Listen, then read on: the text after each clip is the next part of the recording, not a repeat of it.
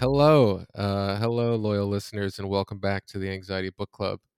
Today we have episode number 28, and I'm very pleased to be sharing today's space with Dr. Z, or as she's known probably on her birth certificate, Dr. Patricia Zurita Ona. Hopefully, I'm saying that correctly. She is this month's guest. She's an expert in OCD and perfectionism and acceptance and commitment therapy, and we're going to be discussing all of those topics alongside her book, which you can see here. It's a nice big workbook, and also what should be obvious if you're watching the video of this episode instead of just listening to it is that this is the first time. This is the first time the Anxiety Book Club is ever doing anything you can see. So if you're driving, pay attention to the road. But if you're sitting at home, enjoy the episode. So just a little bit more background about Patricia, or Dr. Z, is she's a clinical psychologist. She works with children, adolescents, adults struggling with OCD, anxiety, and emotion regulation problems. She's the founder of the East Bay Behavior Therapy Center, and that is that in San Francisco, or is that somewhere else in the Bay? It's in the East Bay. It's in Walnut Creek. Okay, very good. And she runs an intensive outpatient program there, integrating ACT, acceptance and commitment therapy, which we know about a bit on this podcast. We've had Stephen Hayes early on in the episode's history, and she also practices obviously the gold standard for OCD treatment, exposure, and response prevention. So thank you so much, Patricia, for being here with us on the podcast. Josh, thank you so much for having me. I'm a big fan of the work you're doing, disseminating evidence based skills for anxiety and OCD. So I am excited to have a chance to chat with you.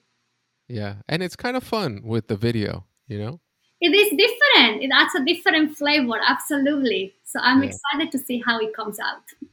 totally.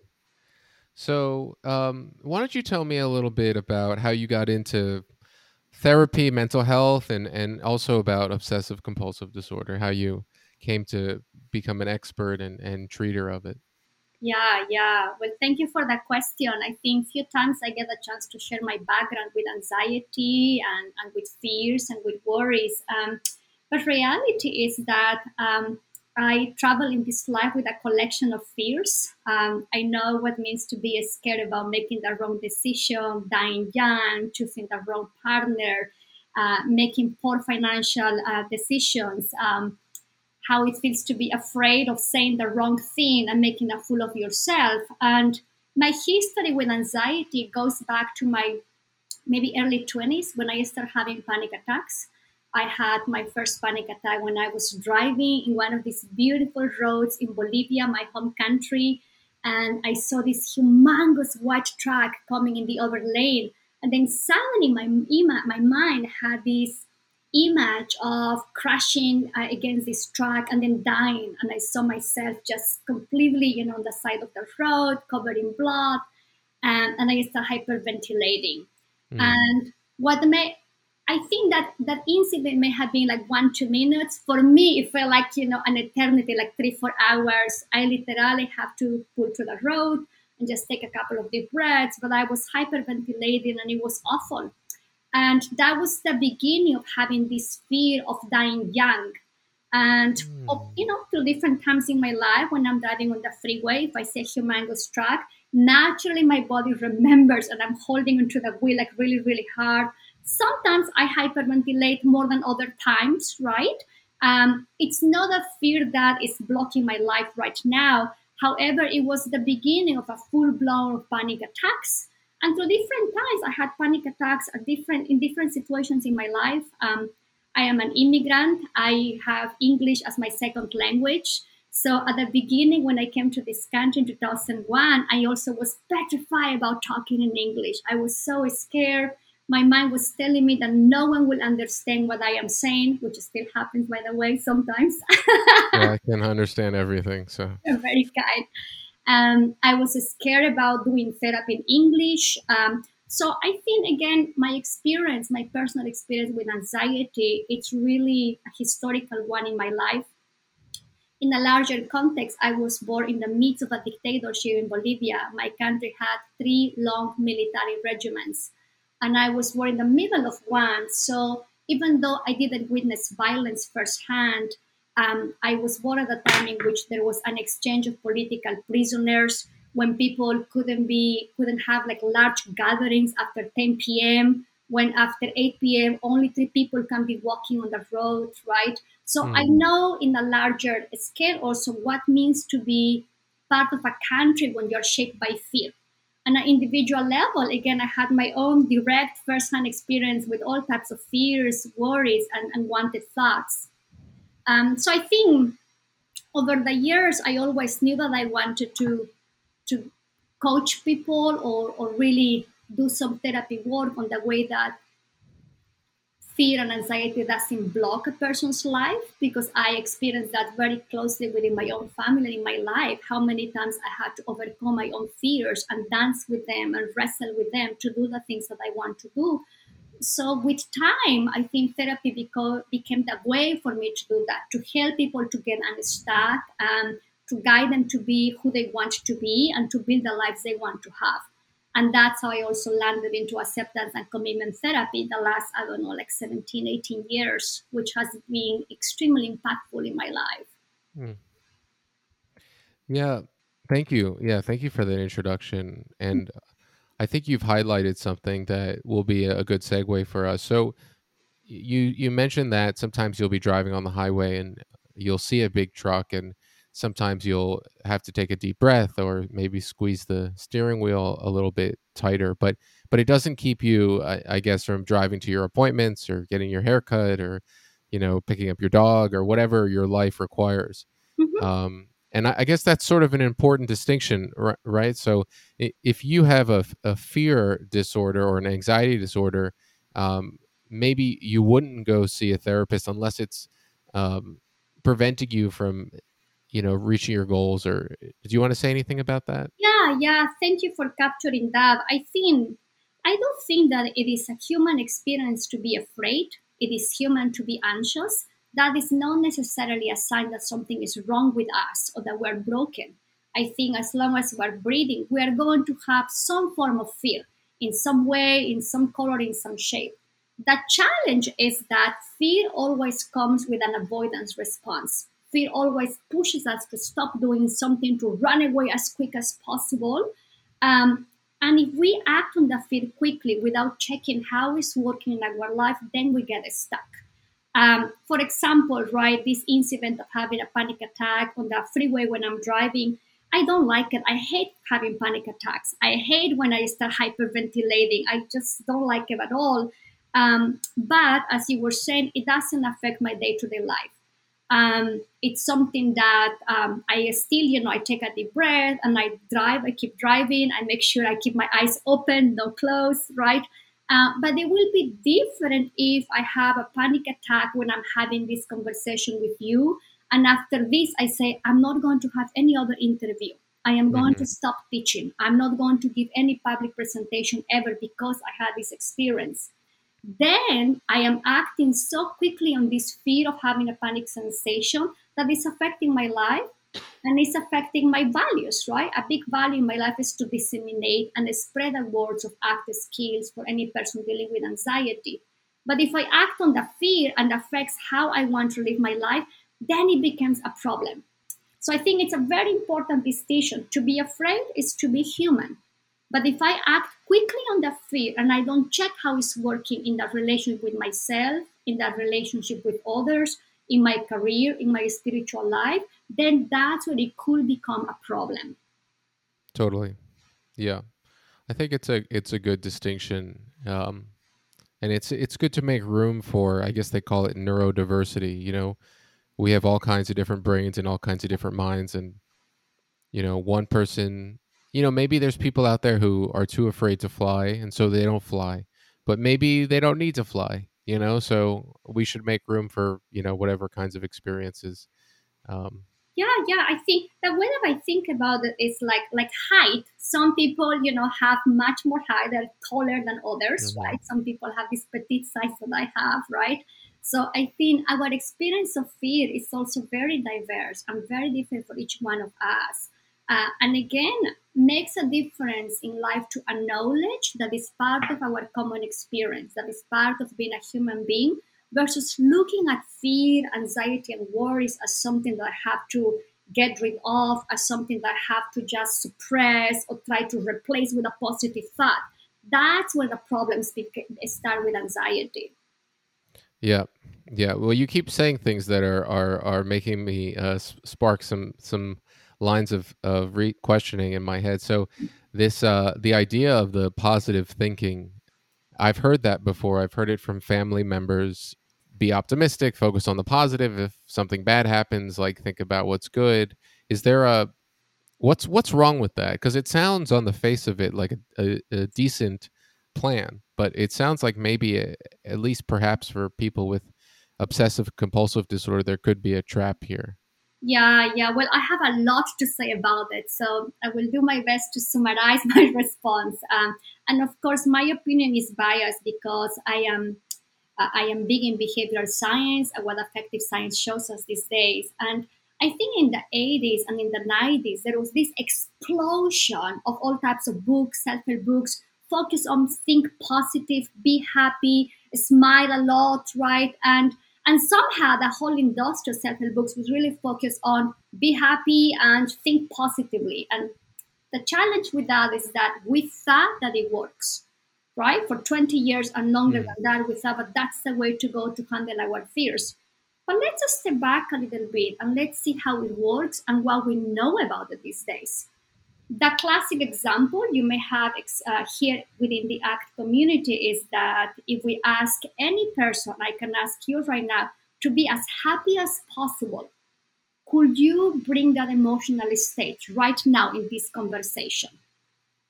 I yeah, so I understand the question. Yeah, I think it's interesting to ask me because I'm very skeptical of our ability to really even create any thoughts. But I love I it. have been doing a little bit of compassion training lately, so I can kind of bring to mind, like I think about this dog I used to walk that was very friendly, Mhm. and when I do that, I can conjure some feelings of pleasantness and warmth. Yeah. But I think I hear what you're saying. Yeah, but you're making an important point because sometimes in compassion focused training, we can imagine or bring a picture into our mind of something that can be soothing, right? So I think in some way we can cope with some emotional states by doing, that type of imagery work. However, when we're thinking about inducing a strictly emotional states like be happy, right, or be excited, or be grateful in the context of replacing negative feelings I have, in the context of suppressing any yucky feeling or yucky thought I'm having, that's a different context. And if you look back at the books from the 80s and 90s, the message was very clear. If you're having a panic sensation, if you're feeling down about yourself, think about something positive. Think how good you are. List all the positive qualities you do have. So we were basically teaching people that every time you feel down, you have to suppress or replace the thought with Mm. something positive. And that's what these days we know thought suppression doesn't work. We can try sometimes to imagine, I think, nice, soothing emotional states, or we can use imagery for that, or we can remember someone tender in our life and someone caring. But if it's done in the context of suppressing my emotional state, that's where it becomes a problem. And the literature for the 80s and in the 90s was really focused on that. Now, I'm sorry, go ahead. Yeah, yeah, it's funny on video, no one would have ever seen me look like I had a thought, but yeah, I did have a thought. Yeah, it's a good distinction. So the difference is, so let's say I find out that I didn't get a job that Yeah. I applied for, and I'm feeling unhappy and sad about. So maybe this whole industry of self-help books from the 80s or 90s would have encouraged me, and correct me if I'm wrong, to try to replace my unhappy thoughts, my thoughts of failure or disappointment or self-loathing, with something happy, like, oh, um, you know, I I have a birthday party tonight, and that's going to be really fun.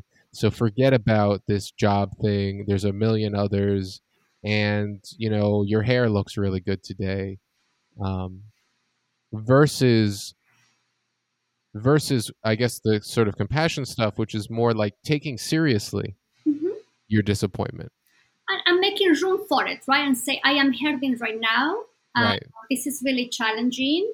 And what's the kind thing I can do for myself? Hmm. How will my best friend talk to me right now, right? So I think that suppression from the 80s, from the 90s, and again, I have this biased opinion, would be like, I had other jobs. I know I am smart. I know I can get another job. I know I can apply for another interview. I have a good resume. I have 5 levels of recommendation, really trying to reduce the discomfort that I have because I didn't get a job, which is Mm. tricky business, right? Because even if it works in the short term, quite likely our sense of fear, of that fears of being a failure, the fears of not getting the ideal job, they're going to pop up because that's just what we are wired to experience. So I think, let me just, I think, clarify this. It's very important. If I'm walking on the streets, let's say I'm just walking and blah, blah, blah, blah, blah, and then my mind has a thought about how good it was when I had a job with my mentor and how much I enjoyed working with him and how much I learned about psychology and therapy and about ACT with him in my conversations with him. That's a positive thought and how competent I may feel because of that experience. Super cool. But it's not coming in the context of replacing a negative state or replacing a negative thought. So my mind can randomly bring to my present these super cool experiences I have, and I may experience a sense of confidence about myself. But it's very different if I quickly go into that place because I am not feeling okay, because my mind tells me I'm not a good psychologist, because my mind tells me I'm not good enough. And I have to quickly list my positive qualities and how good I am. I may even go out of my way to text my best friend and say, you know that I'm good at my work, right? And you tell me the Mm. things I am good at, right? So that's a difference between sometimes thinking about positive stuff about ourselves, life, and others versus thinking positively about myself, my achievements, my successes to replace any negative thought. So that's a thing where in the 80s and 90s, I think we missed that distinction. Totally, totally, and I think that makes sense. And you mentioned reassurance, which I want to get to in a second, but I want to ask one more question about this topic because it's interesting. I think it's also interesting to think about, science and how science changes. And there's some people out there who have a lot of faith in science, especially people who've gotten vaccinated, and then there's other people out there who have less faith in it. So, and I don't expect you to know the answer to this question, but it's an interesting one to ponder. Were the people writing these books in the 80s and 90s about positive thinking, were they doing, randomized controlled trials and providing evidence and data and big enough sample sizes, and then all of a sudden a new wave of scientists came in and couldn't replicate their studies? Or was it just pop psychological authors writing what they thought worked? And again, I don't expect you to know the answer to this question, but do you happen to know how it became discovered that that's wrong, and how like the old conventional wisdom kind of got replaced with these new ideas? Yeah. It's a super cool question, Josh. And I don't think I have a big response, but I can tell you what I know. I think it's important to understand that science evolves in a historical context, and it's also in response to what we're living in a given historical time. I didn't grow up in this country, right? But certainly in the 80s and 90s seem to be characterized by this re-immersion of trying to get out of a really maybe tough time that this country went through as a group, as a society, and they try to re-encounter themselves through being happy, through happiness, right? This happiness quest. So I think the 60s and 70s, there was a huge revolution questioning the system, questioning the political system, and restructuring the roles of men and women, and restructure gender equality and human rights.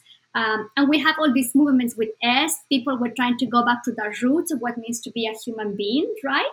So I think the 80s and the 90s were part of that evolution, that social evolution in terms of what really speaks to us.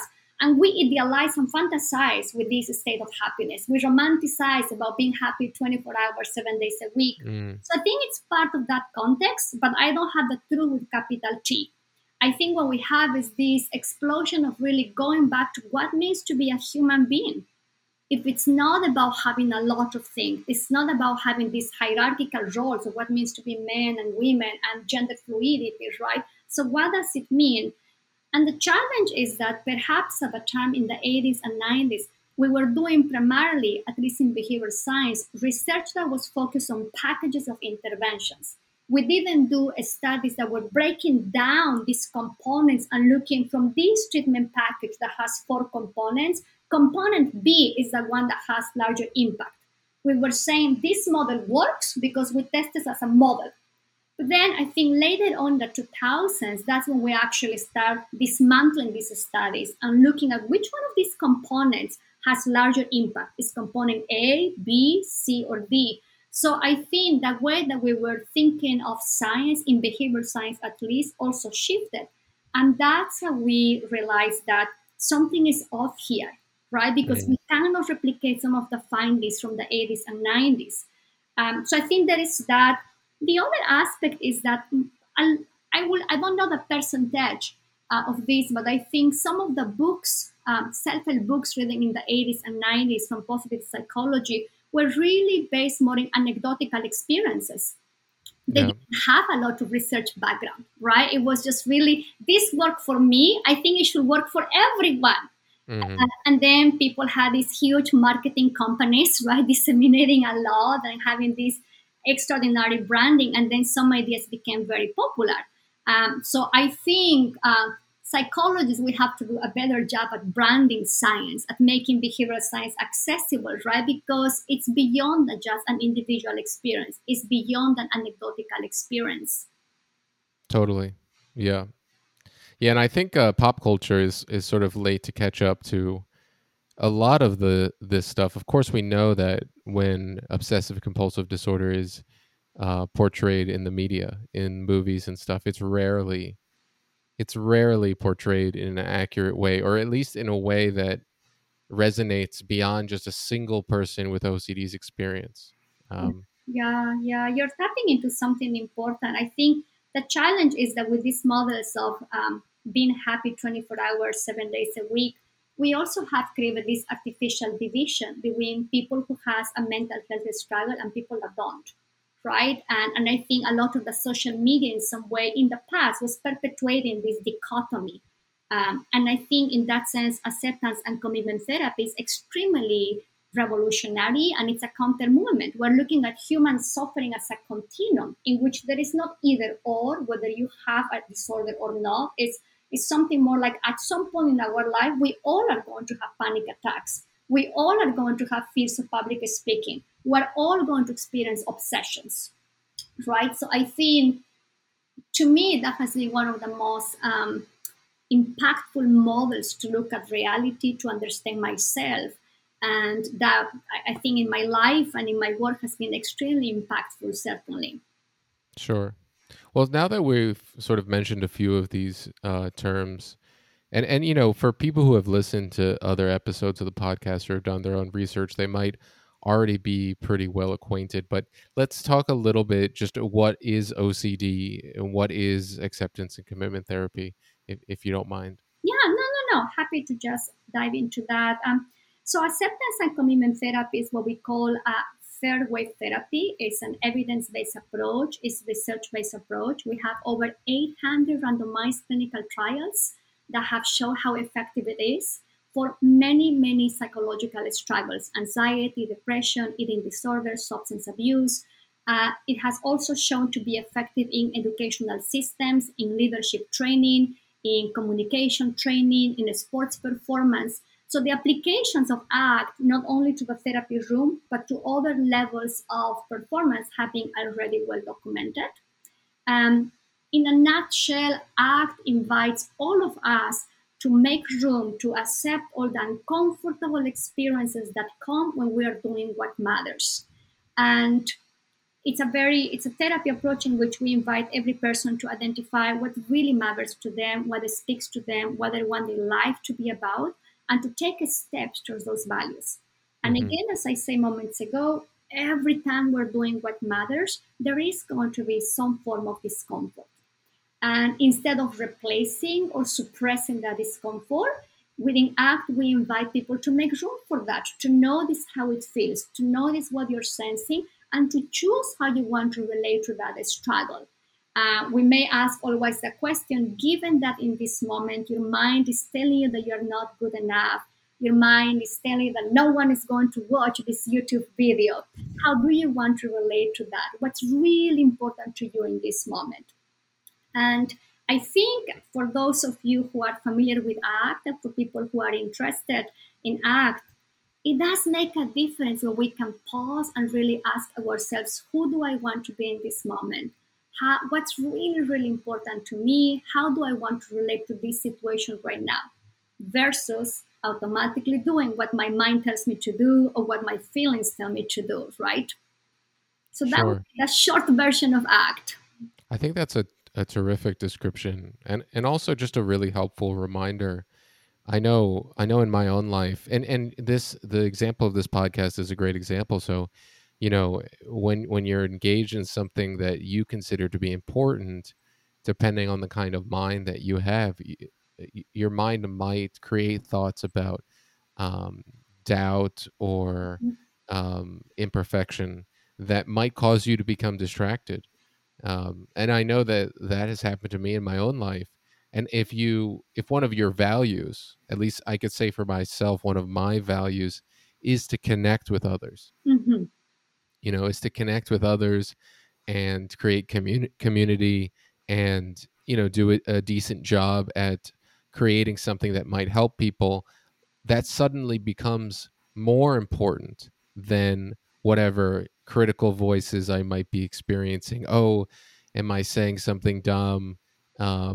Maybe I should have edited the bikes out of this video, like um, I really like the idea of values as a sort of kind of compass, Mm-hmm. or guiding principle to help you realize what's more important. I think the only and let's talk about this because I think it's interesting. I think the two things that can be hard with the value stuff is one, not making the value stuff a compulsion itself. Sure. Um, and the second one is, and we should talk about this when you're having anxiety levels, maybe not panic attack levels, but levels like 7, 8, and 9. How do you make space? How do you make room for the values when you're just so disturbed Yeah. in the moment? Yeah. Thank you for asking that. I think, um, you see, I think we haven't been socialized. We haven't been taught how to make room for our discomfort, right? So when we are experiencing like anxiety level 7, 8, when you have butterflies in your stomach, maybe hyperventilating a little bit, and there is a laundry list of thoughts telling you this is going to be really bad, terribly bad, the most common response is to get out of that experience, to think positive, to say, I'm sorry, I can't be here, I need to get out, right? But within ACT, we invite you to actually perhaps take a deep breath, ground yourself a little bit, maybe press your feet really hard against the floor. And then, really, the acceptance part looks like describing what you're sensing, what you're feeling. I may say things like I'm having butterflies in my stomach. I'm noticing there is a wave of heat coming into my body. I'm noticing this strong urge to get out of this situation. Uh, what is beautiful here is that every time you acknowledge what you're feeling, what you're sensing, and what your mind is doing, that actually helps the brain to slow down a little bit because you're simply describing what's happening without doing anything. You're watching this internal experience. So that skill by nature will help the brain to slow down a little bit. Now, Mm. this is not a magic pill that happens from 1 second to another second. It takes a lot of coaching yourself and a lot of really practicing, right? Active skills are not magic skills. Like any skill, you have to train yourself. Musicians rehearse for a concert. Bikers, they are riding, like 100 miles a week to actually perform, right? So with active skill, it's the same, right? The more that you make room and you really try these tiny skills, like tell yourself what you're feeling, what you're sensing, watch the experience. You're going to coach your brain to step back a little bit. And then you may ask yourself, what's important to me? It seems like a very simple, easy question, but in the midst of anxiety, of course, it's a hard choice. It's a hard choice between running away from what you're struggling with and doing what matters. And we're going to make all types of choices. We don't have to make the perfect choice. We're human beings. We're not always going to choose our values. Sometimes anxiety may take over. But every time I ask myself, what's important to me in this conversation? How do I want to show up to this in this moment? I am building my capacity to choose. And the more I do that, the more second nature is going to be. So, just summarizing a little bit, it's important to just, if you're having high levels of anxiety and it feels like this is too overwhelming, that you cannot handle it, take a deep breath, try to do some grounding. Use your body as a way of getting out of your mind and bring yourself back to the present. The more So, you do that, the more it's helping your mind. Mhm. so these all sound like terrific exercises, and who knows, the person listening to this may or may not be having an anxious moment. So maybe we can together just do a little grounding exercise. Would you lead us in one? I would love it. I would love it. Absolutely. That would be Okay. super fun. My goodness. So I'm just going to invite you, Josh, for a couple of moments to take a deep breath. Let's do this together. And make sure your back is straight, not necessarily tight. When you feel comfortable, you can close your eyes for a couple of moments. And I'm going to invite you to press your feet really hard against the floor. And just notice how it feels to be doing that.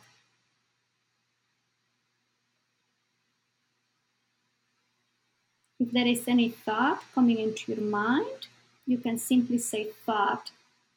And just go back again to pay attention to this sensation of pressing your feet hard against the floor.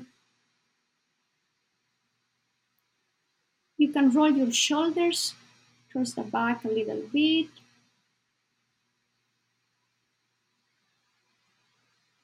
Let's take another deep breath. You can even balance your body a little bit from the left to the right, or from the front to the back.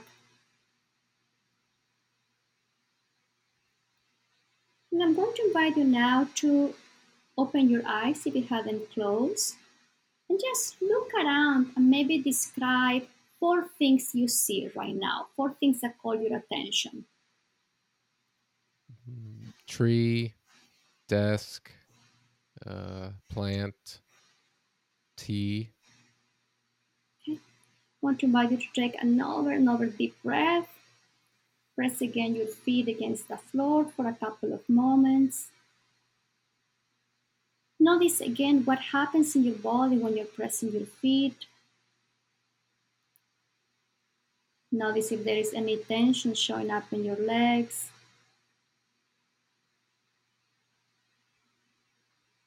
And I'm going to invite you now once again to open your eyes and perhaps describe three things you hear, three different sounds. Yeah, I hear your voice. Um, I think I hear the air conditioning and the refrigerator also. Okay, let's do a little bit one more round. I'm going to invite you once again, if you feel comfortable, to close your eyes, press your feet against the hard floor. You can roll your shoulders a little bit. Notice how it feels to be rolling the shoulders.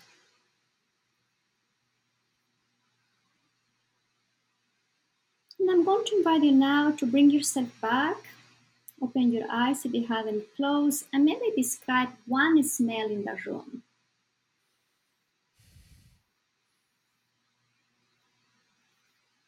Mm. It doesn't smell so much right now, but I can smell the clean air in my apartment. Mm-hmm, mm-hmm. If we can step back a little bit, if it's okay to pause, can I ask you how was for you to do this tiny grounding exercise with me? It was wonderful. Um, I wish that they did this during every meeting at work. You know, um, yeah, and it seems like you're an expert because you did a great job of leading us through this. You're very kind. How do you know? Like you said, it's training, right? Like how we like. I don't want to. We don't want to add more to dos to people's lists of things that they have to do in a day. People are already way too busy and way too stressed, Yeah, and they know they're supposed to do the yoga and the meditation, they eat right, sleep well, yeah, have a job with purpose. How how do we how do we make it easy for people to include exercises like this yeah. in their lives when things are hard? Yeah, thank you for asking that. I think it's a great question for psychologists because you're right. Sometimes we want everyone to have like 2 hours of meditation, one retreat, once a month. Here is what I can tell you, and I'm a big proponent of using the active skills on the go as you move through your day. When we are feeling anxious and the mind keeps going on and on, I'm having a lot of body noise, right? It's in those moments that the most important thing is to pause and to make room for that without sinking with that experience. How will that look? You can literally just take a deep breath. You may want to place your hand on your stomach. Take a deep breath. Notice how it feels. That's less than 5 minutes. You can also press your feet really hard against the floor. Notice the tension. And you can focus on the person you're talking to. You may want to look at their lips when they're moving. You may want to look into their eyes. But the idea here is to get out of your mind, use your body as a way to connect back with the present. This is something I do throughout my day. When things get rocky, when things are challenging, when I receive bad news and I notice that my mind is taking off, or suddenly I have these gloom and doom thoughts about how things are going to be bad, that's a moment to actually ground ourselves. We don't need to have 1 hour of meditation in that moment. That will be ideal, but it's not, no. We don't have a chance to do that all the time, right? But we do have a chance to simply take a deep breath, place your hand on your stomach, press your feet, balance your body a little bit. Movement sometimes help us to bring ourselves back, right? And then try to focus again on what is in front of you. We may have to do this every 25 minutes, every hour, but as long as we do that, when we are moving through our day, it does get better. So we don't, Hmm. it would be great to have like 1 hour of mindfulness every single day, but that's really hard for a lot of us. We have a lot of errands to do and relationships and cooking and laundry. But if we can catch these moments of stagnance and we can try these micro skills, it does get more manageable. May not be perfect, it's not going to be pain free, but it does help us to bring ourselves back in the present so we can choose better the next 10 minutes, with the next 15 minutes. So that will be one way of doing them. Totally. Yeah, thank you for that. That was wonderful. And it sounds like, at least in your life and perhaps in many of the lives of your clients, you've been able to make it into a habit. Something so that when the doom and gloom happens, the grounding exercise also suggests itself as a possibility. Yeah, I think if I can add to that, I know at the beginning,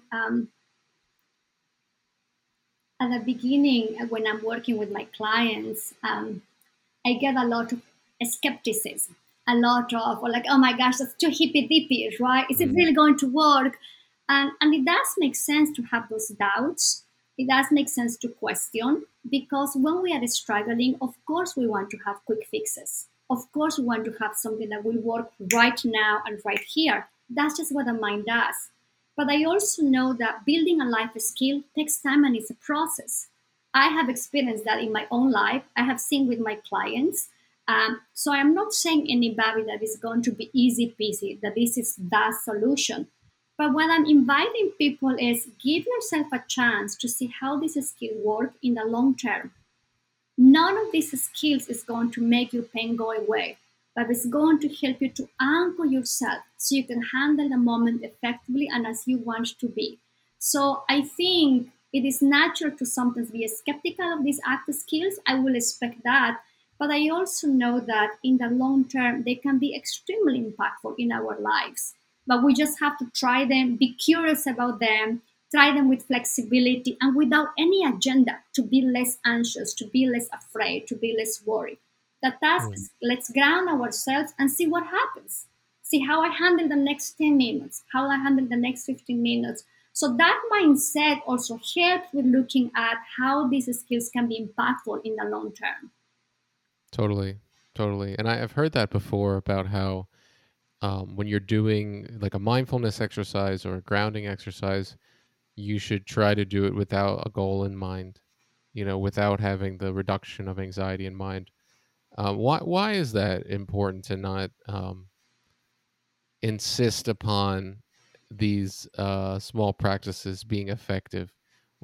Why is it important to sort of just do the practices for their own sake and perhaps not I mean, I think I know the answer, but not not prepare yourself to be upset when your anxiety doesn't magically disappear. Yeah, yeah. I think you're asking great, great questions. I love them. I have two responses. The first one is that there are things that we learn by thinking and thinking, and there are things that we learn by experience. Most of the times, our mind is going to try to create an experience, but it's very different than having the experience.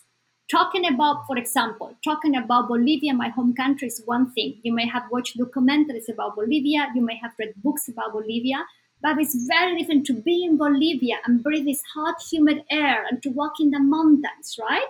There is experiential knowledge that teaches us something. So within ACT, there is learning by thinking and there is learning by having the experience. So talking about grounding and using micro skills is very different when you have experience and you're really curious about them. So that's one thing to have experiential knowledge. But the other aspect is that let's expect that all of us, when we are hurting, we do want to put a band aid. We want our pain to go away, and that makes sense. It's human. The challenge is that we do all types of things to minimize our pain. I drink a scotch every night. I don't take an elevator if I'm afraid of elevators. I don't participate in a podcast interview if I'm afraid of making a fool of myself. All those band-aids, they work. But then I ended up with a life that gets narrow and narrow. So if I use these micro skills with the agenda of getting rid of my struggle, which makes sense, I'm actually not living the life that I want to live. Mm. So that's what I think is important. Try them and see how they go without attachment to any particular outcome. And also, we don't have control of the outcome. I do not know if the next minute I'm going to feel more anxious or less anxious, more afraid or less afraid. Emotions happen to us, but I do have control of how I want to handle that particular moment. It seems like, and I've been thinking about these kinds of topics for a little bit now. Mhm. It seems like some of these nuggets or some of these teachings or these I guess you could call it some of these wisdom ideas, I feel like they should be a part of basic education Yeah. for really anyone with a mind, which is everyone. We should all be learning just a little bit about how to soothe ourselves, um, what it means to have a thought or a feeling or an emotion, grounding exercises. Like, I don't know if you've ever thought about this, but where do you think ideally this should appear? Should it be in elementary school, or like how does this work Yeah. so that we don't all have to spend years suffering, eventually wind up in therapy or it's a mindfulness retreat, and then learn this several decades into life? Yeah, yeah.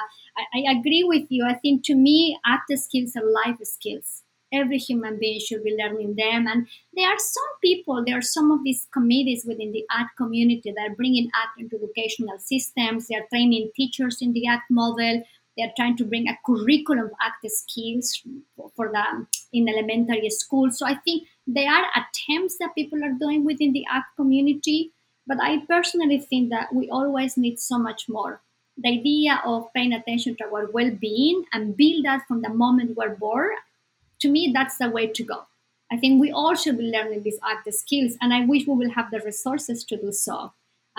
Otherwise, you're right. I think I don't remember my dad ever telling me, Patricia, this is how you handle anxiety. This is, Mm, what you can do when you're having a panic sensation. Never, right? My goodness, for the training, and for therapy and for coaching, right? But imagine how different will it be if we know these skills since the beginning, since we're 5, 6 years old. If we can make room for our feelings without criticizing ourselves, if we make a room for our not good enough stories, right, without judging ourselves, it will be quite different, right? yeah, I would I would hope that there would still be jobs out there for therapists if that happened. I think so. Life doesn't stop bringing us some moments of stagnance. To be alive is to have a lot of problems, sometimes of all sizes and colors. Totally, totally. This has been a really fun conversation. We didn't spend that much time on the book. We've mostly been having this really organic conversation, which I really appreciate. But if someone listening to this has gotten interested in ACT, in acceptance and commitment therapy, um, and maybe struggles with anxiety, or I think you also mentioned that ACT has been shown to be useful for depression. Mhm. How would you recommend they start their journey? Wow, that's a great question. I think the main recommendation will go to the website, the contextualbehavioralscience.org website. Okay. There is one particular channel for the public, and it's a beautiful forum. It's very active. People can post all types of questions about anxieties, worries, depression, sports performance. It's a very engaged community. So that would be the first place. And also in this website, they do have a list of the ACT publications. If people are looking for self-help books that have been written by people from the community, they can also find them there. But I think that will be the first step, the contextual behavior science website. Got it. And that's your website, right? No, that is the website of the ACT community. Ah, okay. National Cool. website. Yeah, yeah. No, my work is primarily focused on the application of ACT skills to fear-based struggles, right? For people who are super feelers, dealing with OCD or anxiety or perfectionist. But I think a good beginning, starting point is really going to the ACT community. It's a very Hmm. vibrant community, very welcome, and the forum for the public is very active. Got it. Yeah, and I can send you the link. It's contextualbehaviorscience.org. I think that's a great starting point. I will be sure to put that in the show notes. Yeah, we didn't really get a chance to talk at all about how ACT applies to perfectionism or OCD, but perhaps we should have another episode at some point to do that. I would Um, love to, but this was really rich and very organic. I really appreciate your questions a lot because I think sometimes people like myself who have drink the Kool-Aid of ACT, we assume that everything is out there, right? But it's beautiful to slow down and step back and see, okay, no, how do this really works in that person's day-to-day life? So I'm super grateful for your questions. Sure, and it helps to have an expert on, because when you have an expert, not someone who's just, read the ACT book, but who's worked with clients day in and day out, they can answer these questions. Yeah, So it's an opportunity for me and for this audience as well, because they're going to have these same skeptical questions. yeah, So to be able to hear a really smart and thoughtful response from you is very valuable. that's very kind of you. That's very kind of you. It's blushing time for me right now. Is it? Good. That's good. Cool. Well, Patricia, Dr. Z, thank you so much for being on the podcast. I'll just ask you, where can listeners find out more information about you or forthcoming books or projects you're working on, and anything really at all that you'd like to highlight? Well, thank you, Josh. I, among the social media platforms, I love Twitter. It's like 140 characters or 280 characters. I forgot, but it's less flashy. And I think my handle is Dr. Z Behaviorist. I am Okay. there, and I can send you the link too. And then I have a website that is called thisisdrz.com. And that's Mhm. usually where I'm listing my upcoming books and some of the webinars I'm doing. That will be also a good place to start. But again, I think if people are interested in how to apply ACT for worry, anxieties, that's what I'm creating a lot of content. My newsletter is exclusively focused on that. Awesome. Awesome. Well, thank you for the work that you're doing. You're very kind. Thank you so much to you. And my goodness, I'm so grateful that you can disseminate all these skills. Thank you. Totally.